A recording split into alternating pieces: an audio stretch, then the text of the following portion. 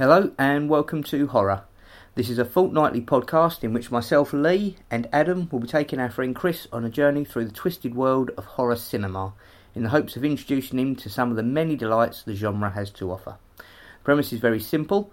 We will sit down together and watch a film. As soon as it's finished, we will sit down and record the podcast immediately afterwards. As such, it will be very spoiler heavy, and we do suggest you watch the film yourself before listening to the podcast, not only so we don't spoil it, but also so you know exactly what we're talking about. At the end of each discussion, we'll decide what film we'll be watching next, and we'll let you know so you have a fortnight to watch it yourselves, and then come on our journey with us again. Along the way, there will be facts, laughs, opinions, probably quite a lot of swearing. Any full frontal nudity will be completely irrelevant, as this is audio only. So, with the introduction over, it's now time for the podcast. Thanks for listening.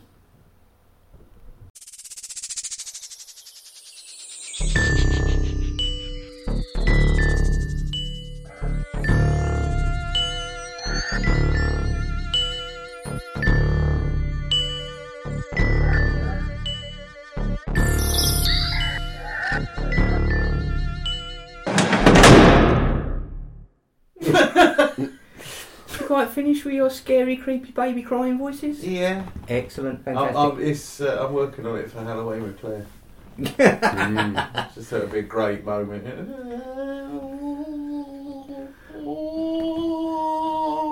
Middle of the night. I'm sure she'll love that. The woman Yeah. who doesn't like horror because it's too scary. That'd be And excellent. then a bit of... There, I mean. Right. Evening, ladies and gentlemen, and welcome to Horror. I'm Lee. I'm Adam. And I'm Chris. And we're all here once again for the beginning of our month of Halloween excitement. Oktoberfest. Oktoberfest, yes. Halloween hootenanny, as it were. Yeah. So all this month we'll be covering, I know we obviously always do horror films, but we're going to do specifically Halloween themed films for all of this month. So that's 3 episodes. And we're starting it this evening with the absolutely ball-bustingly fantastic Trick or Treat. Yeah, what a great start. Yeah. Yes. First time for you, sir. It was. What did you make of it? I loved that. Oh, excellent. Particularly the twists, because it did a great job of, I felt like lulling me into not quite knowing which direction we were going in, and then, nicely twisting it up and making it very entertaining. Yeah. I love each of the stories on their own, and I love the way they intermingle. Yeah. And the way they've been laid out so that you think you've seen the end of a character and then they turn up in a later story. It's so well written, it's just mind-boggling. Yeah, absolutely. It's the horror Pulp Fiction in terms of like, well, like even that thing of like the first person you see die is then moments later in another story, and so on and so forth. Yeah, and that is a good. And the fact that like you see, for example, the bit in the backyard, you see it from Wilkins' point of view, and then Krieger's point of view, and it really is. Because it's so well done, because it's unusual for an anthology film. Anthology films usually present, like, they'll have a wraparound story that then presents each tale in turn, whereas this mingles it up. Actually, more so than I remembered it doing, to be honest. I remember, because for some reason I remembered it a bit more blocked than that. But everything sort of occurs pretty much within the space of about 3 hours on one night in the same town. It's great. I love how different the stories are as well. They've got complete, as you say, despite the fact they're all happening at the same time in the same place, they feel so different. You know, the story of the girls feels so different to the story of the serial killer. And it's like they are the different, what would you call it, tropes, or like types of films. So the serial killer, the supernatural werewolves, the weird zombie children that come out of the lake. So I was trying to make sure I had it all. So the first two, the couple, I was trying to work out why she got killed. Does the man get killed as well? No, just her, because she blew turned the off candle out. Yeah, okay, but then also I noticed that they ignored the girl who got killed, and at first I thought, oh, maybe that was why, because they're actually not very nice people, because they let her die. Yeah. But yeah, then I realised at the end it was the. It all comes round, lantern, and yeah. And as you say, although it hasn't got a wraparound story, Sam is obviously the character. Yeah, Yes, he is carries in all of them, yeah. All the way through. And I loved him so much, I have him covering yeah. a third of my arm. Yeah. You've obviously got the figure as well. Yeah. I don't mean you're a short, stout, pumpkin-headed freak. But I have the action figure of Sam, yes. Interesting note, I didn't know this before, but the kid who's spying on the werewolf girls in the bear outfit. Yeah, is Sam. So you do see the real kid who's playing him. Oh, okay. Right at the start, they're in the looking costume through the change shop, room. He's the one looking through the crack in the door of the changing rooms. Yeah, that's the kid who plays. He looks a bit different there, doesn't he? Yeah. He doesn't have a pumpkin head. No. So how do you know that's because I was looking up who was in it and LinkedIn and doing my researches and everything. And he's credited as Sam Hain and Peeping Tommy. yeah. He's done loads. Actually, he's James. Spooky. He's also in White Noise 2, apparently. Mm-hmm. Masters of Horror episode We All Scream for Ice Cream. That's the one done by Tom Holland, who did Fright Night. Oh, okay. I need to see all of those. I've seen a few. I've seen obviously the John Landis one and a couple of others, but there's and he's in the Imaginarium of Dr. Parnassus, the Terry Gilliam fantasy film with the dead Heath Ledger in it. Excellent. Mm. I also realised, not this time, on my previous watching of it, which was probably 6 months ago, because it's probably I've got to see this film probably a dozen times, easily. It's my go-to. I love this film. But yeah, so the kid who gets killed by his principal, who eats the candy, is Thurman Merman from Bad Santa. Yeah, the Bad Santa, and number 2 as well. And from Bad Santa too, yeah. It's funny how he looks so similar, but because I never see those films that close together, it never struck me before. Again, this was like when I was going through, and I was like, oh, he's Thurman Merman, and I just thought, and then just looking at it, it's like, and yeah, of course he is. Yeah, I mean, there's no disguising that. No, he's very distinctive. He's like Buzz Osborne as a child, and yeah, it's it was just beyond. Oh yeah, to the point of clearly. Yeah, you kind of get annoyed with yourself that you haven't made that connection before. But they're such vastly different movies. Yeah. But that being said, I think the level of comedy in this. So you've just taken one of my points. So I actually made a few notes this time for the first time ever. I thought I'm just gonna, because I definitely forget bits. You know, on the first viewing of any film, I've realised it is hard to remember all of it. But yeah, so I'll just run through some of these. I liked the very start. I thought picked up the pace straight away, really in a nice, and it did a few like semi jump scares as she's taking down the props in their garden, and it's like this is building tension pretty quickly, and something's clearly going on with the music, and which was also excellent, and the sound effects. So it's a bit jumpy, but I thought they did it really well. And so I was trying to think, what other films had we seen that sort of started off with someone almost getting killed straight away? And a lot of them don't. A lot of them have quite a big build-up, as far as I can remember. But The Void started off very quickly with them rushing out the house. Yeah. So I thought that was good. And really, through this whole film, it had a great pace, which is what you said. It seems surprising that it was only 82 minutes because so much happens, and it does, but it happens at a really good speed. It does. It doesn't feel rushed, but they get through a lot of story in a really short amount of time. Yeah, they still manage to do the tension side of it as well, like you say. But it's not that like slow burn sort of thing or anything. It's like, but they still there is tempo. It slows at bits, but just for a little while, and then you're back into a different sort of experience almost each time. Yeah, it's just enough to get you. It's funny how you saying about those jump scares at the beginning. They're not jump scares, but they hold the tension like it's a jump scare every time she pulls one of those. Yeah. And it gets you with the same thing about 5 times. You still feel your heart rate each time she pulls one of those. And I've seen it before. I know there's nothing under them, but the music just builds it to you, and it's just that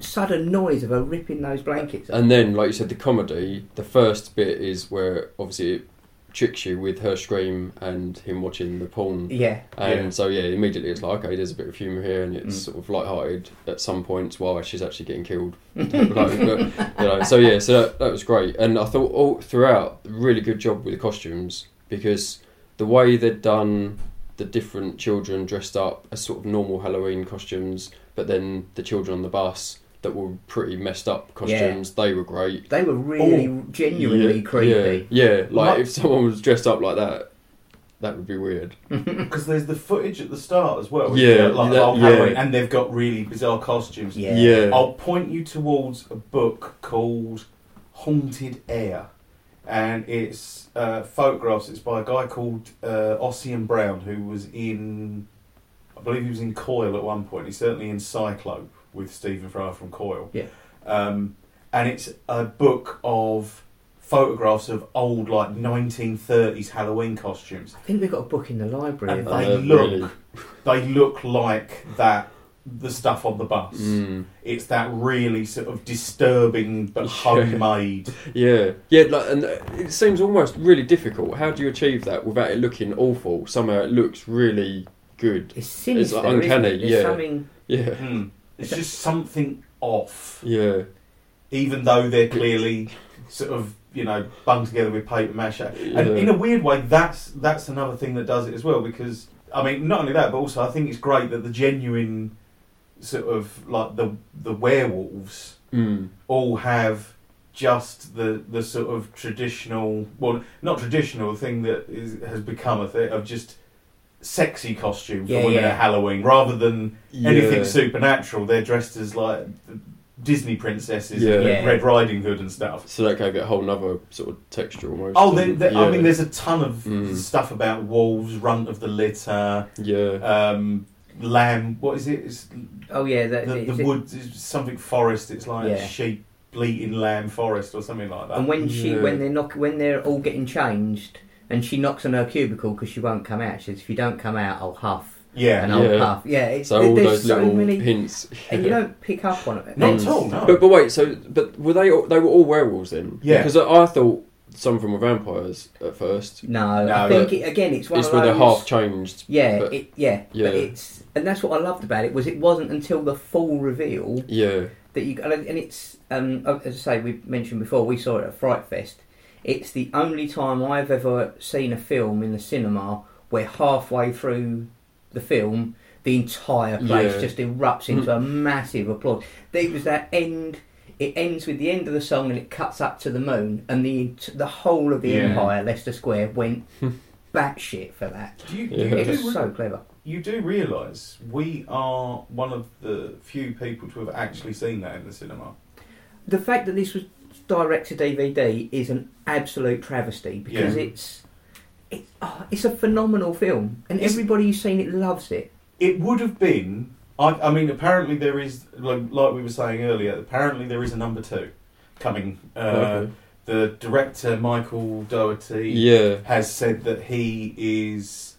That's what he's doing next. He's doing that, and he's also currently shooting the sequel to Godzilla, like the American one from I think 2014, 15. That was a good film. Which was the good American Godzilla, not the shit Godzilla. Yes. As he shall forever be slated.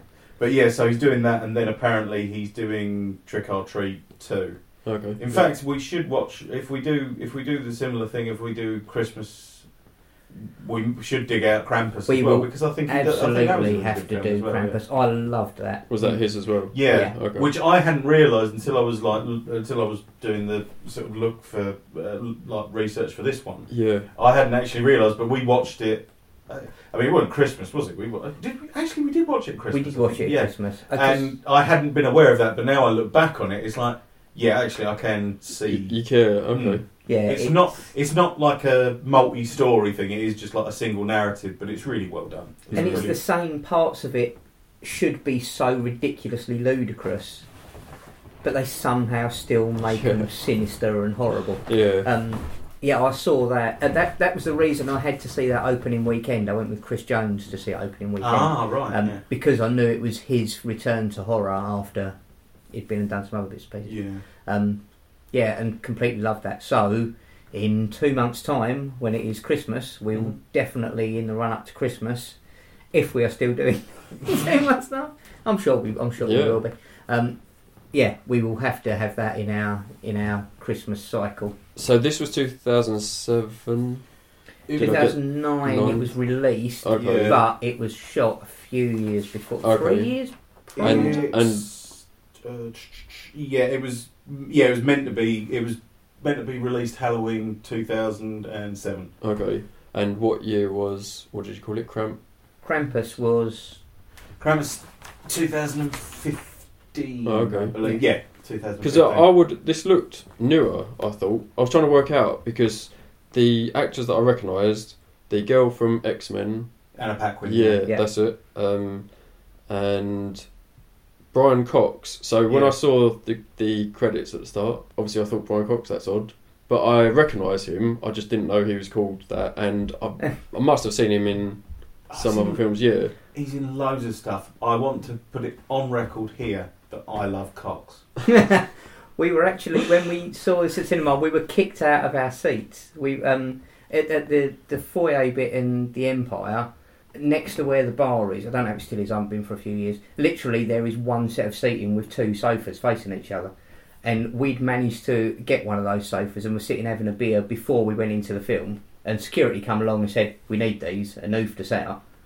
So we literally just stood up next to the sofa, and they brought in Brian Cox and then a guy to interview him, and they did an interview in the foyer. Fair enough. I was happy to give up my seat. And I took a picture of him, didn't I? But that camera I had at the time, my camera phone, it had the flash. It had a flash on it. Everyone looked. It went off like a bloody traffic camera. Seriously, because I thought I'll get a sneaky picture of Brian Cox. Show off. Not so sneaky. Yeah. No, not at all. Subtlety really went out the window at that point. But that was, I mean, we are one of the few. So me and Lee are one of the very few people to have seen it at the actually at the cinema. And the director and Brian Cox came on and did like a little, not really a Q&A, but they did like a little talk at the start, and then the director did a Q&A at the end, didn't yes, he? Yes, and in the audience was Master of Horror, John Landis, and he actually asked them about the delay on this, and basically no one really knows what happened, but it got shelved. There's a couple of possibles that I found online. One was that they didn't want it to compete with Saw 4, which was coming out the same weekend. Really? Yeah. Who is going to go trick or treat or trick or treat? I keep calling it trick or treat, and I don't want to confuse people with the 80s heavy Ozzy metal, Osbourne, which is also a great film. Gene but Simmons film. you can't compare the two. Who is going to be standing in the ticket booth trying to decide between those two? Yeah, but then I think their thoughts on it are, Saw has a loyal audience. Yeah. People don't know what trick or treat is. That's true. Yeah. I suppose. And the other thing that one of the other reasons, which I thought sounded a tad unfair, but I can understand it because we are talking about film producers, or film studios rather, because Michael Dougherty co-scripted Superman Returns, which was directed by Bryan Singer, and Bryan Singer's company produced this as well. Yeah. And basically that was a box office flop, and they thought people have thought maybe it's cold feet that these aren't Golden Boys anymore, so we can't. Do you know what I mean? That was the story I'd heard and the one that I was aware of. But how you could shelve something. I mean, it did the horror convention circuit. Yeah. And just was absolutely adored by everybody who saw it. So how they could be in two minds about releasing it is... It's funny, it's got to be quite disappointing to the amount of effort that goes into making a film. Yeah, for it to sit there for 2 years, you'd be screwing, wouldn't you? Well, John Landis asked him about this, and in fairness, Michael Dougherty had to be quite, diplomatic or whatever about it. But John Landis's reply was, Warner Brothers, fuck them. Which is...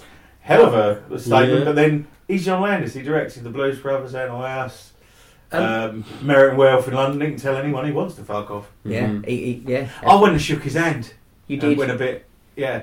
I said, I've got to. I said it'd be remiss of me not to shake you by the hand. My father and my sister would never forgive me. He looked bewildered, but he shook my hand nonetheless. He's a very tall man. He was very tall. And on a side note, I made a personal discovery last week or the week before, or a bit of a realisation, perhaps. Is it a mole? We'd been discussing John Landis, you and I, Chris, on the car journey, I believe it was. Yeah. And we'd mentioned Michael Jackson's Thriller. Yes. Now, when I got home, I decided that I needed to go back and watch it again, and I did 3 times in a row. The making of Thriller. No, I watched the thing itself, and then I went back and watched the making. Yeah. And I think that's why I've realised that why horror doesn't scare me the way it does with other people. Is I saw that when I was probably 5 or 6 years old on a VHS with the making. So I saw the scary video and then 45 minutes of how it was done, and I think that all of the impact of the fear of it, although it's honest, if they could make an hour and a half of that, it would be the greatest film ever, because it's so perfect. I know obviously it's John Landis and it's Rick Baker doing all the werewolf effects and zombie as if effects it was ever going to be anything. But the scenes are so perfectly constructed. It's the most quintessential of each of those looks. So that's the perfect werewolf for me, and the perfect zombies, and seeing them all coming out of the graves and stuff is so absolutely perfectly done. And with Vincent Price voiceover. Absolutely. And then to show how it's all done, if this is the scariest thing you can imagine, and then it's shown to you how it's done, you're always going to make that connection between, no matter how good it looks, you know the work that's gone into it. And I think that's why horror has never had the same effect for me that it does for a lot of people. It's because I say it's not because I've got massive balls and nothing scares me. It's not that. It's just the films don't affect me in that way. I don't see them that way. And I think that's why. I think it's because I made such a close approximation between seeing something that's so terrifying, immediately followed every time by, and this is how it was done. And I think it took that. And also everyone's having such a great time on that shoot. Yeah, everyone's loving it. Do you know what I mean? So you immediately, it's not, I think we've said it before, but it's not that thing. It's always meant to be that comedy films are only good if everyone was practically going to kill each other making it. And horror films are only good if you have a real good time making it. Yeah. And and I think I don't know why that is. I suppose it's releasing the tension one way, but then the other side of it is, no, this has got to be precise because we've got to make sure that this works. Yeah. We haven't got an audience here. We need to know that this is going to work out and we can make this funny. And yeah. I'll tell you what I also noticed this time, slightly off topic again, sorry, I'm just going to point this out and then we'll return to Chris's list. I've never noticed before how much Anna Paquin looks like Elsa Lanchester. Like, honestly... She does somewhat, She looks exactly like her. Just for the record, who? Elsa Lanchester, is the Bride of Frankenstein.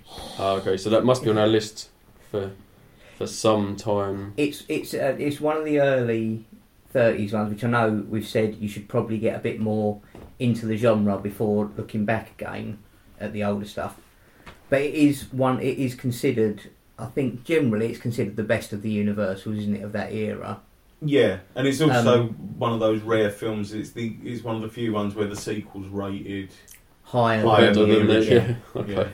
Yeah, so she played the bride, but also so the original Frankenstein tells the story and sets everything up for what we now consider. So the look of Frankenstein, the way he's brought back with the lightning, and because none of that's in the book. Okay. So all of that is all done based on the Universal original. And then the Bride of, they do a little bit of it starts off with Mary Shelley away with Byron and Percy Shelley and John Polidori. That's it, Polidori. In Geneva, yeah. That's it. And so Elsa Lanchester also plays Mary Shelley in a very short sort of intro to it before the film starts. And the guy who's playing Lord Byron, fuck, he picks his part up. But can that fair and fallow brow have conceived of Frankenstein, a monster made from cadavers from rifled graves? It is. That's not an exaggeration. It's genuinely like that, and it's amazing, and I love every moment of it. Yeah, it is great.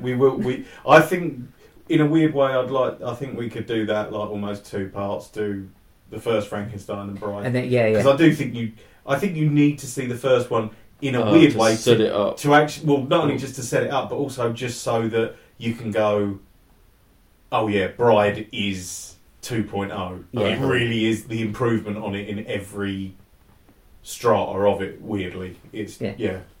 Well, that sounds like a good idea then. Yeah, it's a phenomenal movie. A second. Sorry. So what was next? Sorry. Now. Well, actually, that was down to the last point I made, which was why the comic book was that. I didn't know if it meant that it had come from. So originally he did a short before he did this. Okay. When he was in film school, and it was basically it's an extra on the DVD, and it's just like a 5-minute short animated thing of Sam going around.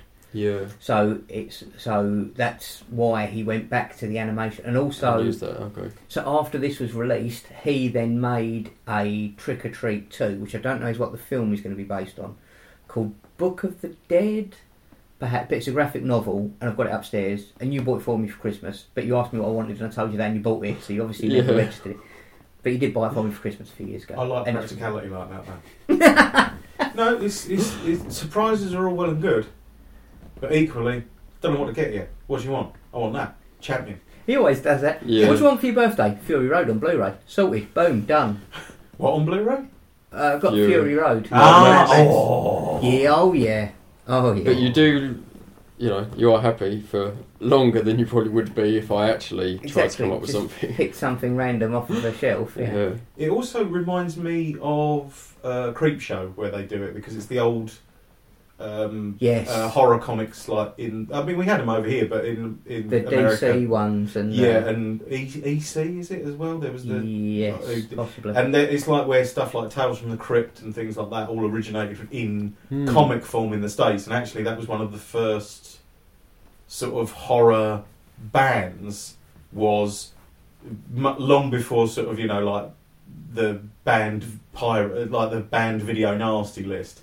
Even in the 30s and 40s, they were like, oh, this is why teenagers have got quiffs and stabbed cinema seats, is because of all these comics about monsters and everything, so we'll ban them. And actually that's what really led to superheroes as they were, because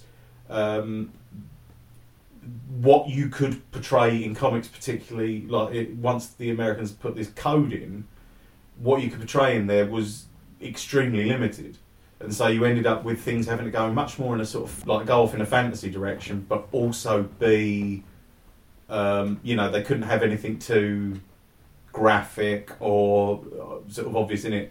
And I think weirdly, because obviously in Japan, they have manga, like their comics, they have everything. They have teenage soap opera comics, sports stories, just anything is doable as a comic, whereas obviously in America it's essentially superhero. Yeah. And I think it was probably, a number of factors, but one of them was that this code came in that really restricted what you could do. And you end up with sort of, superheroes was felt much, A, safer, and also B, they could sort of do it on a moral stand, if you like, where it'd be sort of, lessons of basically be a nice person. That's the other thing I loved in this, was the moral element, which I didn't notice the first few times I watched it. So everybody who gets it deserves, well, not necessarily deserves it. The woman at the beginning who blows the candle out, she doesn't necessarily deserve so that's to have why her head cut off. I think because I was seeing that, I felt like maybe that was because she'd ignored the girl, because it seemed to fit the moral aspect. I think Sam's problem with you is if you disrespect Halloween. Yeah. And so she's not following the traditions of Halloween. But it's a lot of... So the kids who are cruel to the other girl, they all get it. Yeah. And she gets away... Do you remember when we watched it? And the first thing I said when we came out was, "I'm really glad that Rhonda survived because, you know, she was." And also the fact, like, Sam sees her, and it's like, you know, just. He gives her a nod. Yeah, you know, sort of. Goes he gives her the Boba Fett nod, and off they go on their respective little journeys. And I liked that because you know I think there is, but like you say, everyone else is. The majority of them are asking for it. Even I mean, it's scale, admittedly, but even the kid Herman Merman when he gets killed, he's been smashing pumpkins and taking too many sweets. Yeah. And okay, that shouldn't be met with having your head cut off and carved into a pumpkin. Yeah. But if someone's going to get it, it should be someone who's smashing people's pumpkins, really. But I think that Billy Corgan, watch out. That gives it a bit of the uplifting sense, I think, because it's like underlying is you know, there's some part of the twist is that there is retribution from what appears to be perhaps the innocents. Although they're probably not, I suppose. Werewolves aren't innocent. At that point, you probably are beyond nature or beyond, certainly beyond humanity. Therefore, it's much the same as if you get savaged by a dog. You know, okay, then, or actually, no, something like a wolf. Actually, you know, if there was a wolf savaging people in the woods, you'd send out a hunter to shoot it, but you wouldn't make it stand trial, or you wouldn't necessarily think the wolf was evil. You'd think it was a problem. Yeah. And I think maybe that puts it beyond good and evil. Or that's what I'm telling myself, anyway. Because actually, really, the only person in it who, I mean, obviously, Krieg. Krieg? I thought it was Krieger, isn't it? Like Brian Cox. Yeah. Mr. Krieg, he, I mean, obviously, he receives his retribution from the people that he killed. Yeah, he was the driver. Yeah. And, but similarly, obviously, Principal Wilkins gets...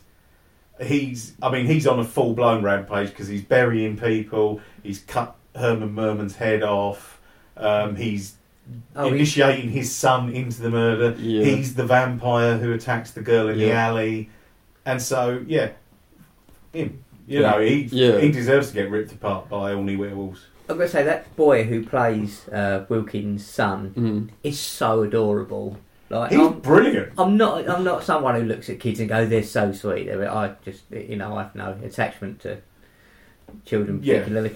Apart from yours, Chris, yours are lovely. Yeah. But generally, no, you know what I mean. Like, I don't see kids on TV and have that paternal. Adorable sort of thing. No, I never get that. But this kid was really cute. Nothing to do with him chopping up the head. No. It's just his look. I think it was just that curly ginger hair, or winding his dad up by keep shouting out the window. Yeah, Charlie Brown's an arsehole.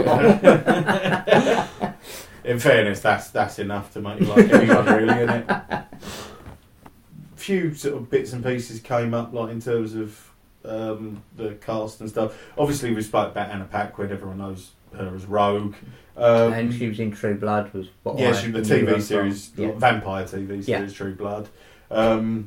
Because her first role was in a film called The Piano when she was 9, and she won Best Supporting Actress for that. That wasn't that a very good film? That was. It was the one with Sam Neill being a bit uptight and Harvey Keitel with his cock out again. Put it away, man. We've seen it. We're not impressed. Say I've not. But, anyway, but she's in it as she like, I think it was like the first film she ever did. Yeah. And basically, she was 9 years old. She's from New Zealand.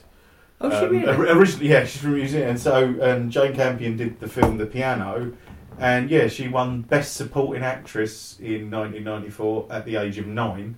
Wow! And there's a weird thing because it made me think there was a lot of this weird thing in the 90s of very young actresses appearing like in really good roles in films.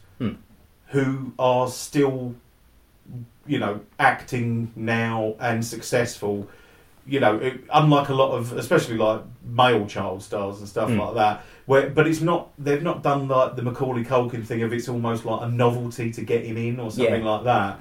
because you had like Natalie Portman in That's Leon, what I was thinking of. who obviously Yeah. is still like a big star, and from Interview with the Vampire, Kirsten Dunst. Kirsten Dunst, yeah. And again, I there didn't seems to be- realise that was her. Yeah. But there's so many sort of like, and a lot of them fucking brilliant. I mean, Yeah. really, I Yeah. think Leon's probably the best Natalie Portman's been in anything, really. But That is good. I But- can't speak for Interview with Vampire because I saw it when it first came out and I've never I really felt the liked urge it. to return to it. It's that whole sexy vampire thing. We've Mm. mentioned it on the show before and it just upsets me. I don't know What, if Brad I could Pitt go. as a sexy vampire? No. No. No, Tom Cruise is a sexy. Yeah. But Wilkins, Principal Wilkins, is in Planes, Trains and Automobiles. Is he really? Owen in Planes, Trains and Automobiles. I've not seen that film in a name really lot rang a longer than I bell. should. He's in Requiem for a Dream. Is Okay. he? Yeah, he's the Southern Doctor. I think he's the one who's the mum. You know, where she's like strung out on Yeah. diet pills. Yeah. I think he's her doctor. Okay. I think I can't remember, and Yeah. frankly, I don't think I'm watching that again because I'm not. I'm in a relatively good mood. That's still one of my favourite films. It's a great film, but I don't know if I can hack it. I never need to see that film again. As long as- Soundtrack by Clint Mansell, It is who Clint Mansell. liked something on Instagram of mine and us. Ooh. Oh, did he really? Yeah, I nearly spaffed my knickers. Fortunately, I wasn't wearing any, so I just spaffed everywhere. He's also in the Sam Raimi Spider-Man 2 and 3 as Okay. Kurt Connors, who's meant to become the Lizard, but I don't think they got round to it in the Sam Raimi ones. Do you know what? I tried to watch all three of those over a weekend about a year ago. And the first and second ones were fine. That third one was a slog. I don't think I even made it to the end of it. It was so... I think I checked out before Venom even appeared.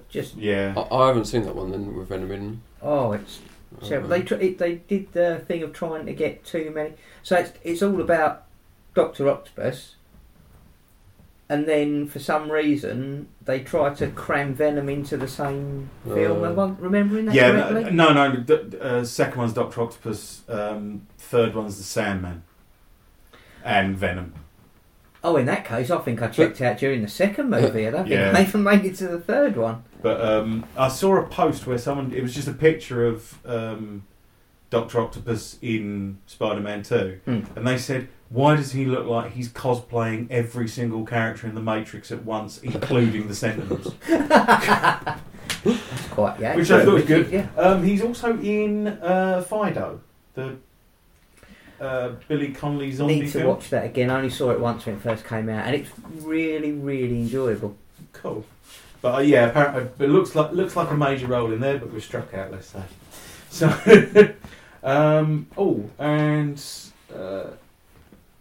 Bub the cameraman is a werewolf wrangler in Cabin in the Woods. There you Oh, go. really? Yes. There's a few people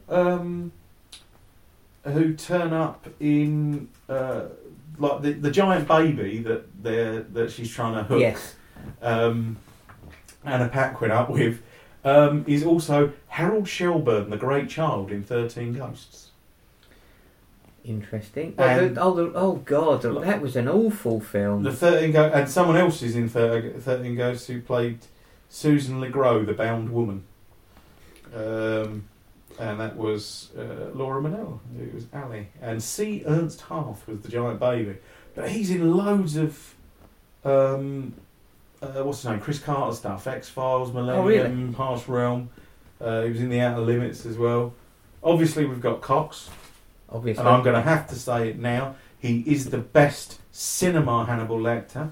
He was originally the best Hannibal Lecter, but now Mads Mikkelsen's kind of peaked him. I'm sorry, Brian, I didn't mean it, but I think I've just lived with him so long in Hannibal now that it's, he's terrifying, Mads Mikkelsen. Yeah. He really, really is. He's just got the right level of. Yeah. I'll flip a coin and we'll see where this goes. Yeah. Yeah, it's. But obviously, actually, there's a lot of crossover. I suppose it's because of Bryan Singer, but obviously, like Michael Dougherty co-wrote the script to X-Men 2, which has obviously got Brian Cox in it as Stryker, and Anna Paquin's Rogue in that, obviously. on TV, I was thinking, obviously, when he was Brother Shaw in Sean's Show. Do you remember that? Yes. He's in Year of the Sex Olympics. He was in A Touch of Cloth. But the one that also came up was he's in The Silent Scream, Hammer House of Horror, opposite Peter Cushing. You know the one where he's got him and his missus break into is it like a pet shop? And they've got like the electrified fence, electrified exit. Yes. And basically Peter Cushing trains him like Pavlov. I've forgotten he was ever in a Hammer movie. Yeah. Yeah. Well, that's Hammer House of Horror. Like he's the TV series. But obviously, just so many damn things that man's been in. He also finds time to look at the stars and think about all the wonders they're in. Wrong Brian Cox, mate. Oh, is it? It's the other one, yeah. Oh, good. He doesn't just put on a younger wig. Oh, I thought he did. I thought it was a hand puppet. He's got that sort of look. And the guy who plays the bus driver, aka young Brian Cox, yeah, or Little Cox, he's actually a guy called Gerald Pietz, and he's actually a stuntman and specifically a stunt driver. Oh right. Okay. So all the sort of basically, just all the stuff with the school bus would have been him actually driving it, as well as just playing the role of the guy driving everything. So, but I mean, he's in loads of stuff. He's in Air Bud 2, Golden Receiver. He's in Air Bud 4, Seventh Inning. Oh, sorry, Seventh Inning Fetch. Doesn't work. Golden Receiver's brilliant. That is a good title. But yeah, sorry, It's not. I got a bit obsessed because I didn't realise there was more than one Air Bud film. And he's in 3 of these. I didn't know there was. He's in 3 of the 5 Air Bud films that exist. I know. I think I did know of their existence because I think they're mentioned at one point by the crazy uncle in Duck Dynasty. I think that's literally the limit of my knowledge. Sorry, that tickled me somewhat, that is. But he also did stunts in Godzilla, Cabin in the Woods, Tron Legacy, remake of Total Recall, Snakes on a Plane, Alien vs Predator, Requiem, X-Men 2, X-Men Last Stand. Wow. Chronicles of Riddick, Shanghai Noon, Blade Trinity, just tons of stuff. So. That's an unsung hero. An unsung hero. That's an unsung hero. And Cabin in the Woods. Oh yeah. It's on the list. Yeah, we are going to. Cabin in the Woods is definitely, that's like the sort of, I don't know, 30th anniversary episode. Yeah, what we need to do is a run of slasher films for you to fully appreciate that. Actually, what we should do, we should just build up the references. Do you know what I mean? We'll do Evil Dead, we'll do Hellraiser, we'll do and then almost Cabin in the Woods like your final exam. Yeah. Right, okay, now spot the essentials. Yeah. But yeah, the music that I forgot that the music in this is really good. It's really sort of Hitchcock. Yeah. It's very sort of Bernard Herrmann psycho strings and everything. So even you picked up on that, Chris, which I know you've not really noticed the music so much previously, so it's good that it stood out. By a gentleman called Douglas Pipes, which might feed into the third of our Halloween trees. Yes. Yeah, so is this going to be a challenge to continue how good this has been for the rest of the Halloween theme, or have we got some excellent ones coming up too? I think tonally we've got some. It's interesting. I think our 3 films that we've got. We're baiting you now. I think our 3 films that we've got are very different. Okay. They're very, very different styles, but I think they are equal. They're all in my absolute have to watch every October without a shadow of a doubt. All 3 of them are in the week, I would say, running up to Halloween when the really good shit comes out. All of these come out alongside. We've had a listener request. Oh yeah. For Sleepy Hollow. Now that we must cover, kind of. Is it Johnny Depp? It is Johnny Depp. I did see it at the. Oh, okay. Yeah, I saw it at cinema. I seem to remember liking it. It was a really good film. I think I love the story, the Washington Irving original story, and I've got probably half a dozen different versions of it. But I think Tim Burton's aesthetic was perfect for that. Yeah, okay. He just made it look. He As really you took it off the feel page. like it probably should. Yeah, that cross between real and cartoon, that's somewhere in between. And he does that perfectly. And he takes that Hammer aesthetic. Yes. I mean, obviously he's Yeah. got Michael Goth's in it, and Yeah. Christopher Lee, and is Yeah. Christopher Lee in it? Yeah, He is, isn't yeah. So there's quite a number of old guard horror actors in it anyway, And and it's- the blood is very Kensington Gore. Yeah, it is. And the rest of it's all very blue and greyscale. Yeah. Yeah. So all of the colours are really subdued and toned down, apart from, as you say, the blood, which is just so over the top red. Yeah, it's a phenomenal looking film. It's a great story. It's another one that's really well paced as well. Yes, actually, yeah. I mean, obviously they take some sort of changes with it because Ichabod Crane's a teacher, isn't he? I mean, Yes. we'll cover We'll this when cover we actually this when we cover when we watch Sleepy Hollow. That might be a good idea. it. Keep listening. We're going to do that at some point. Yeah, not right now, but yeah. A couple of other things that just came up might be of interest. The werewolves were made by Tatapola Studios, who also did the lichens for the Underworld films. Ah, yeah, they had a very similar look. And having seen that, having watched it again, like because this is literally, I think, the first time I have seen this film since 2009. Oh, really? I think because we saw it at Fright Fest, and then I watched it when you first When got it it through on came out, DVD, yeah. And that's been it since then. So I haven't seen it since then, and it was. Wow. And frankly, I'm a fool. Why have I not been watching it more often? But I'm I glad know. that, in a way, I'm glad that I haven't, because I really had a great time watching it. And not that I don't usually, but it was sort of like, I've been away from it long enough. It's an event movie. That's Yes. what I love. It's like Big Trouble in Little China. It's one of you get people together, you sit and watch it. I watch it on a regular basis, but I've sat with a room full of people and watched it probably 4 or 5 times. I probably sat with a group and watched this film more than I have with anything else, just because I love to show it to people, because a lot of people haven't seen it, and it's such an easily accessible movie. Who wouldn't love that? It's got all of the elements. It's not too scary to show people who aren't massive fans of horror. Yeah. The comedy's fantastic in it. It's very easy to get into. It's really well put together. The cast are brilliant. Full stop. I mean, there's no dead notes or anything. The effects look great. I genuinely think this was probably one of the dumbest things ever by denying this a cinema release, because this is the sort of film they would be doing. If it had had that cinema release, this is the sort of film that would be like Prince Charles at Halloween. Yeah. I mean, they probably would. They probably do show it, but do you know what I mean? It would be an event in October. It'd be like, right, we're doing trick or treat on that Saturday. And again, this is I know you said they didn't want to put it up against Saw 4. Well, that was just one of the.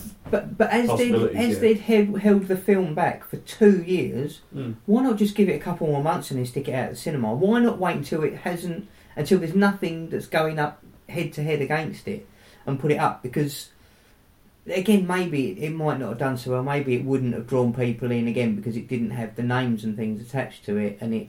Some good names. Well, yeah, it's.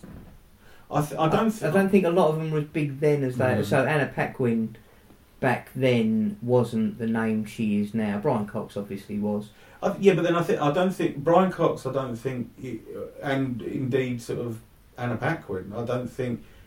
Probably neither of them are a big enough draw on their own. Yeah. And like we were saying about with the Superman thing, that might have been another scuppering factor, because it's like, oh, it's an unknown writer director. What else has he done? Well, he wrote Superman Returns. Oh, I hated that. Yeah. Or that didn't do very well. So you can say maybe they came to a conclusion. I can see their and also I suppose the trouble is with it is that it's a film that has to really come out at Halloween.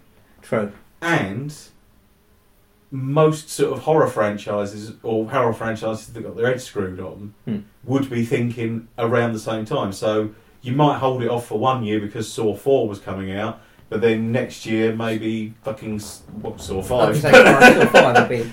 But yeah, you know, and but this, I think, this is much more of a lineage to horror that because it's not an 80s throwback. Oh no. But it feels of a kind with a lot of the stuff like John Carpenter, like John Landis. Yeah. A lot of that 80s aesthetic, a lot of those. Like I say, I mean, one thing it really reminds me of is Creepshow.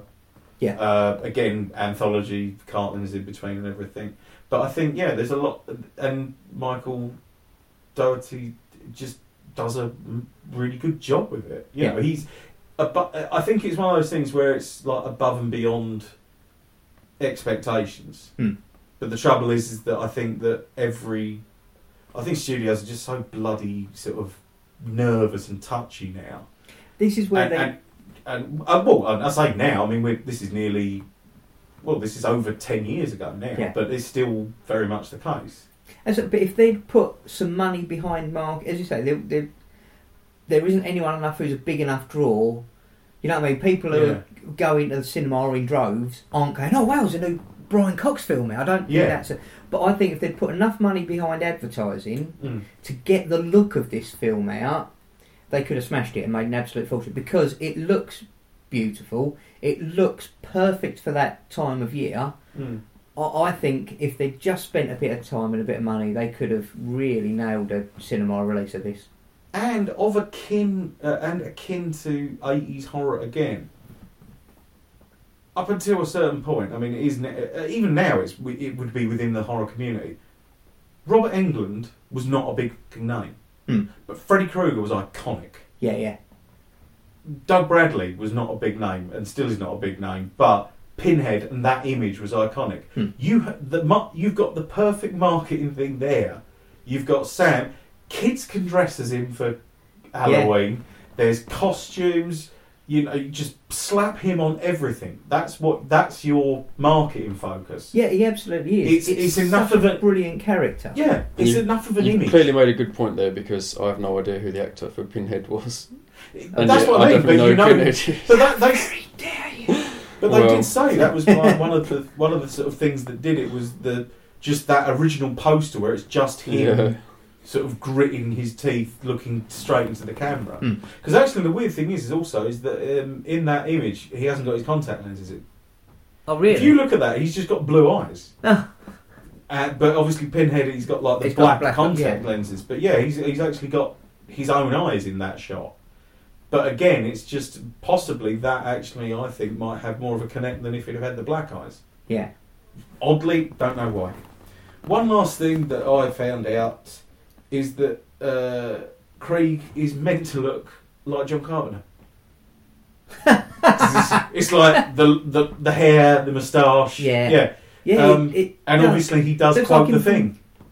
Yeah. So yeah. Well, you've got to be fucking kidding me. Is a line from the thing, yeah. But he's they've sort of made Brian Cox that. I mean, Brian Cox is a lot more heavy set than John Carpenter. John Carpenter's like a whippet, but.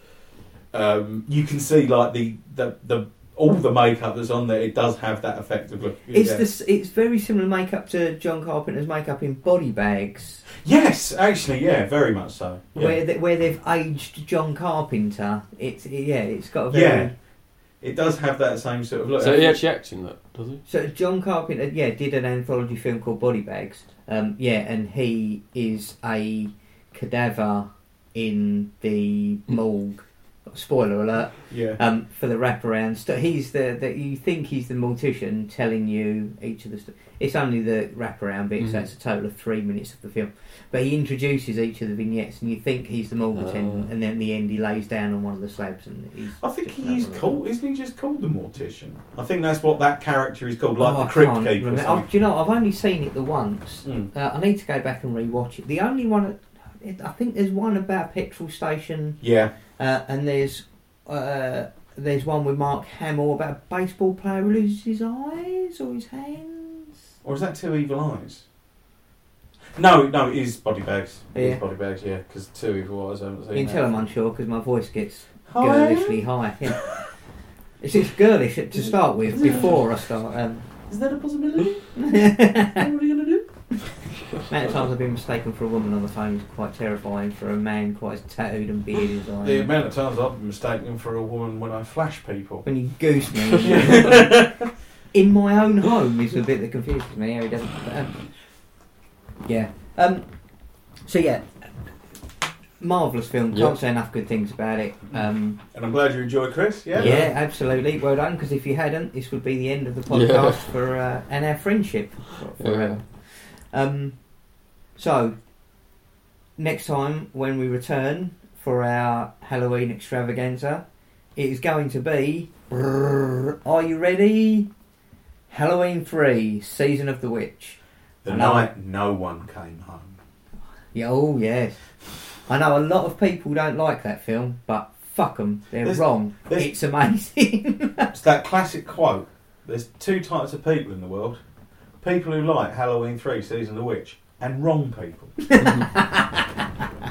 It's an amazing film. It gets a lot of hate because... so John Carpenter did Halloween.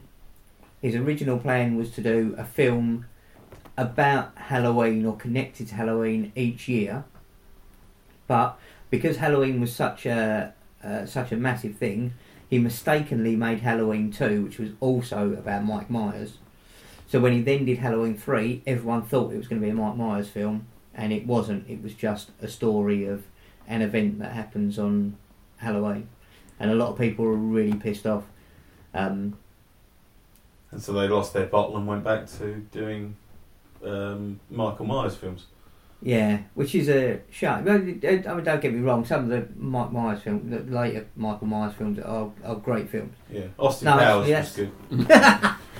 That's a lie, actually. I say some of them, when you go back to great films, they're not. I think 4 and 5 are fine. I think that's if they feature Donald Pleasance, they're good movies, and there's no taking away from that. Okay, I shan't argue with you because I know. I ain't seen them all. I know how much you care. Did we do a marathon one? Yeah, for Halloween, me, you, and Dr. Dean did. Andrew. And Andrew. Yeah, we were. Yeah, we had a big. Did we manage 4, 5, and 6 or something? Because we. No, I think that's what it was. We didn't watch 1 because. We all knew it backwards. Yeah. And we didn't watch 3 because we were doing a Michael Myers marathon. So I think we did 2, 3, 4. Yeah. But yeah, and then it sort of degenerated into whiskey and other things and pizza and falling asleep in front of the Queen. Yeah. Oh well, she didn't mind. Okay, so. Just to return to something I mentioned earlier that I'd like to return to quickly. So the new Universal Dark Universe. Mm-hmm. Have you heard about the actors that have been released or have been mentioned to be tied in with the new roles? Yes. Well, the only one I can remember is Javier Bardem is the monster. He is going to be Frankenstein's monster. So, Chris, the Universal have decided, possibly wrongly, but who the fuck knows at this point, they want to do a Marvel-type Universal tie-in. So what they want to do is they want to give each of the original Universal monsters their own film, and then bring them all back in together for a big tie-in thing, so they'll live in a shared universe, like the Avengers. Yeah. Which did happen in the original ones. You had Frankenstein. Yeah. You had Frankenstein's monster and Dracula and the Wolfman all cropping up in each other's films, and House of Dracula, House of Frankenstein back in the 40s. Yeah. So it has a precedent anyway, yeah. Yeah, they were the first ones to do it originally. So they're now talking about doing that. So they've done The Mummy, which everybody knows flopped massively. And I don't quite know who they were planning on keeping from that franchise necessarily. So the character girl who's playing the Mummy is a nobody. So no, but they're not nobody. Sophia Boutella. Yeah, is a lesser known actress. Is what I mean. Whereas for all the subsequent movies, they seem to have thrown big names into them so far, or they have big names attached to them. I don't know how much of it is gossip and how much of it is guaranteed. Yeah. But they are. So that's what they're planning on doing, and at the moment, so Javier Bardem is going to be the monster. Mm-hmm. The Bride of Frankenstein, Angelina Jolie, Right, okay. The Invisible Man, Johnny Depp. Is that just in case he starts acting up? I've not seen The Mummy yet. Right, okay, yeah. I didn't really. I was aware they were planning this Dark Universe thing, but I haven't seen The Mummy yet. Because I think the problem is, it's one of those films at the cinema that isn't going to attract horror fans. It's going to attract knobs. So I'm waiting for it to come out on Blu-ray, and then I'll... Well, it's a good enough point. You know, there's some films that are going to attract horror fans who are going to sit there and watch a film, and there's films that are just going to be teenagers who just go, oh, it's got Tom Cruise in it and shit and effects and stuff, and they're just going to go and watch it and sit on their phones the whole way through. So Tom Cruise is going to be in all of them. Okay. As I don't know, Nathan Charmless.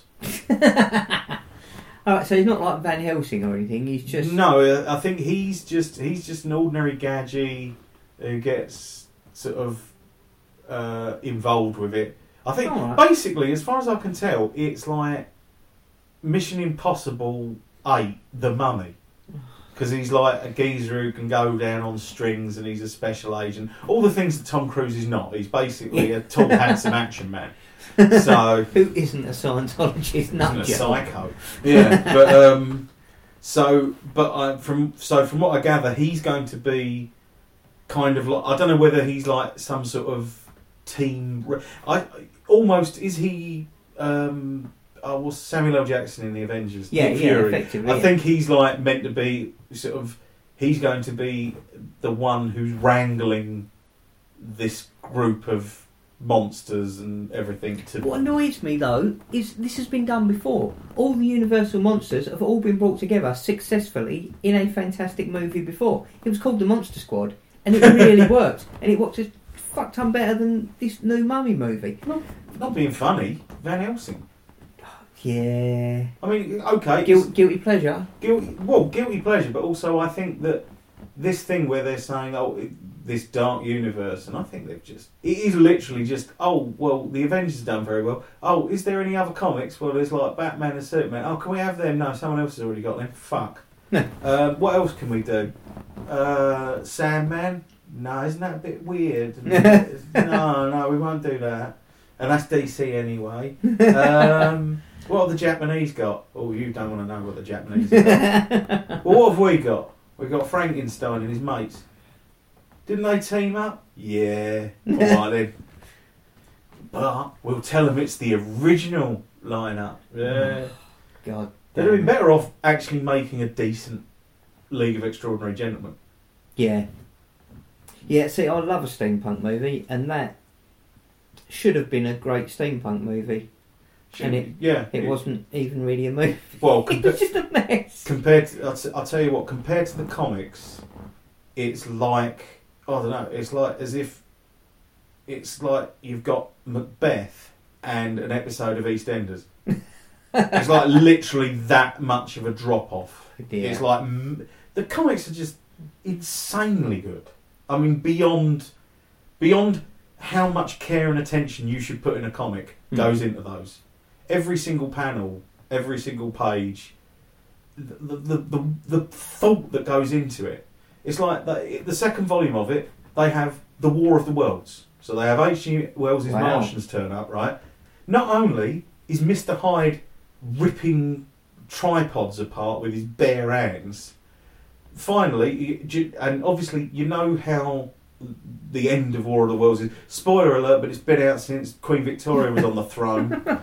And obviously it's the disease, like the earth diseases that kill them.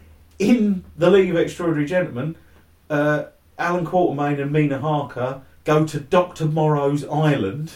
Wow. Who develops the germ warfare that kills the Martians. When they get there, because every single fictional character ever is going to feature in the League of Extraordinary Gentlemen, they meet Rupert the Bear.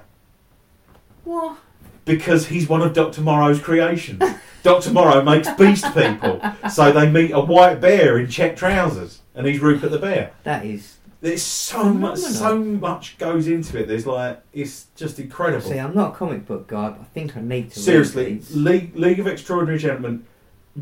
You're not a comic book guy, but you are a Victorian sci-fi and horror fan. Oh yeah, and you will just adore it. I mean, it's just so well done. I shall get my hands on that. Yeah.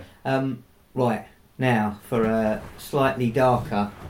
Less fun subject. So, another podcast that I've started listening to recently did an episode on the films of M. Night Shyamalan, and I decided, as they'd watched the new one, The Visit, and had said, ignore all the things we've said previously about how terrible his films are now. This one is really good. Uh-huh.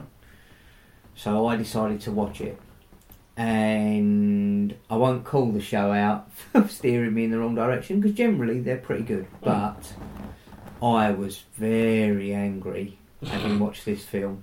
It's so bad. It is so bad. So, obviously all of M. Night's films all hinge on a twist or an unexpected event happening right near the end of the film. They do in all of his movies. Mm-hmm. Now, I'm not someone who sees twists or plot points coming. Mm-hmm. I should be M. Night's wet dream, because I sit slack-jawed and stupid and just absorb everything that's happening. I don't try and second guess it. I don't try and think what's going to happen next, who's that person. I just sit and just absorb everything as it happens. So I never spot things happening. Within 5 minutes of this hour and 20 minute long film, I had worked out what I thought was going to be the twist. Mm-hmm. But it seemed, I was like, well, it can't be. If even I've seen it, that can't be the twist. So therefore, he's setting us up to think that's the twist, and then right at the end, it isn't. Yeah. No, that isn't what he was doing at all. It was the most... Literally, in under 3 minutes of the film, I'd worked out what was going to happen. It was so shockingly shit. And nothing that happened between the beginning of the film and the reveal, which happens 3 minutes before the end of the film, and then it's just a bit of a shit reconciliation. Nothing that happened in between that was a surprise or in any way. It was just the biggest waste of time. It just had no. It didn't do anything. It didn't offer anything. There was no tension because I knew what was coming the whole way through it. Mm. None of it made any sense. Like, there was a scene. So the premise is a woman hasn't spoken to her parents in 20 years because they had a big falling out. She's now got 2 kids. The parents have contacted her on social media and said, I know we haven't spoken in a long time. I know you don't want to see us. We'd really like to get to see our kids. Would you put them on a train and send them to us so they can spend the weekend with us? One, who in their right mind... Would you just randomly put your children on a train to go and spend time with somebody who you don't like or trust and therefore do not want to spend any time with? Does seem a bit odd. A little bit random. But they do it nonetheless. So all we know about these parents is A, she doesn't know them. B, they have never seen them. C, they work in a psychiatric hospital. That are the only things we know about them. So already, by the time they get off the train, the first thing in my mind is, well, how do they know that that's the grandparents who they're meeting with? Mm. There's nobody to... Surprise, to surprise. Yeah. And then, within 2 minutes of that, they get to the house. The first thing the grandparents say is, do what you like, treat the place as your own. But don't go down into the basement. I was like, right, so the grandparents are dead down in the basement, and 2 of these nutters from the psychiatric hospital have clearly taken over the house and are pretending to be them. That can't be it. That'd be way too obvious. Well, that so is... spoiler alert. Yeah, spoiler alert. Sorry I ruined the film. Honestly, I've done you a fucking favour. Do not watch this film. It is a massive turd. Yeah, so... So they have to go to bed at 9 o'clock, and the people go mad at night for it's reason. It's due to the moonlight, and some of them have the strength of 10. And they do preempt a thing saying he's told the children, she has a condition where at night she goes a bit doolally, so she runs around and does mental stuff. So the kids decide to leave a camera out, because it's all found footage. So the kids decide to leave this camera out to film her and see what she's up to at night, because they can hear her, but they've seen her running around naked, but they don't quite know what she's doing. So they leave a camera out. So they hide a camera in the living room. It gets dark. We see her in the doorway, and then she disappears. And then, bam! Massive jump scare. She's in front of the camera. She's there. She grabs it off the shelf and she runs off of it. She's not fucking psychic. Yeah. She's psychologically deranged. How does she know where they've hidden this camera? Like, it's just... none of it makes any... It's just... I can't say... Yeah. Anyway, I'm not going to rant too long, because I know this has gone on for quite some time. But, we will not be watching that film at another later episode. Okay. And well, probably with good reason. Yeah. It's painful. You know when you get to the end of a film and it's so bad that it's made you angry? I think that has happened to me 3 or 4 times in the whole of my film watching life. And this was one of them. It was... So this is a case of over expectations. Well, yeah. You thought it was going to be good. I was told... And it was... I was told, you know what, his last few films have been... I think the problem is, because I quite liked The Village. Spoiler alert. But it sets it up as a supernatural thing, and then the twist is that it isn't supernatural at all. Yeah. And that really angered me, because I really really liked it to be supernatural. And then when they went, it isn't, I went, alright, so it's just a shit film then. It's all it is. You've just taken the one thing that I would have liked about it and taken it off. It was a very clever film, but with me, whenever there's that, is it supernatural or isn't it, I always want it to be supernatural. I was always devastated at Scooby-Doo. Yeah. No matter how many times you watched it, it was never Ghost. Well, it was always an old man in a mask. It was Old Man Penis from the Rectory. He was the ghost all along. And he got away with it if he hadn't been meddling with kids. Jimmy Savile. Okay, so let's wrap it up then. On that note. Right, so, next episode, Halloween 3 Season of the Witch. Go and check it out, and come and speak to us. Drop us an email at info@welcometohorror.com. You can find us on Instagram at Welcome to Horror. Yep. We've got a Facebook group, Welcome to Horror. Welcome to horror.com. Yeah. SoundCloud, Welcome to Horror. Yeah. Come leave a message below on SoundCloud, or message us on iTunes. You can't message on iTunes. What a ridiculous thing to say. One non-Apple you using can rate on iTunes. Though. You could do that. Yeah, rate us on iTunes as long as it's good. That'd be awesome. Yeah, if you didn't like it, don't worry. No one's that interested. Yeah, no, don't waste any more of your time if you've not enjoyed yourself. But if you have, M. Night Shyamalan, half a star. God. It was fine, except I didn't see the end coming. Fucking dickhole of a film. Anyway, I'm gonna leave us with my favourite quote from this film. Coach Taylor was in a hot dog costume, butt fucking a pig. Did you notice the hot dog costume when they were when the werewolves were eating all the corpses? She's there as well, the Catwoman. Oh, is she? She's one of the werewolf women. I saw her in the just in the background. You can see her. Yeah. That's amazing. God, this film just gets better and better. And check your candy. Always check your candy. Always check it. Good evening, ladies and gentlemen. Thanks again for listening. We'll see you soon. Bye. Bye. Bye. Woo. Oh, we'll have to close out with.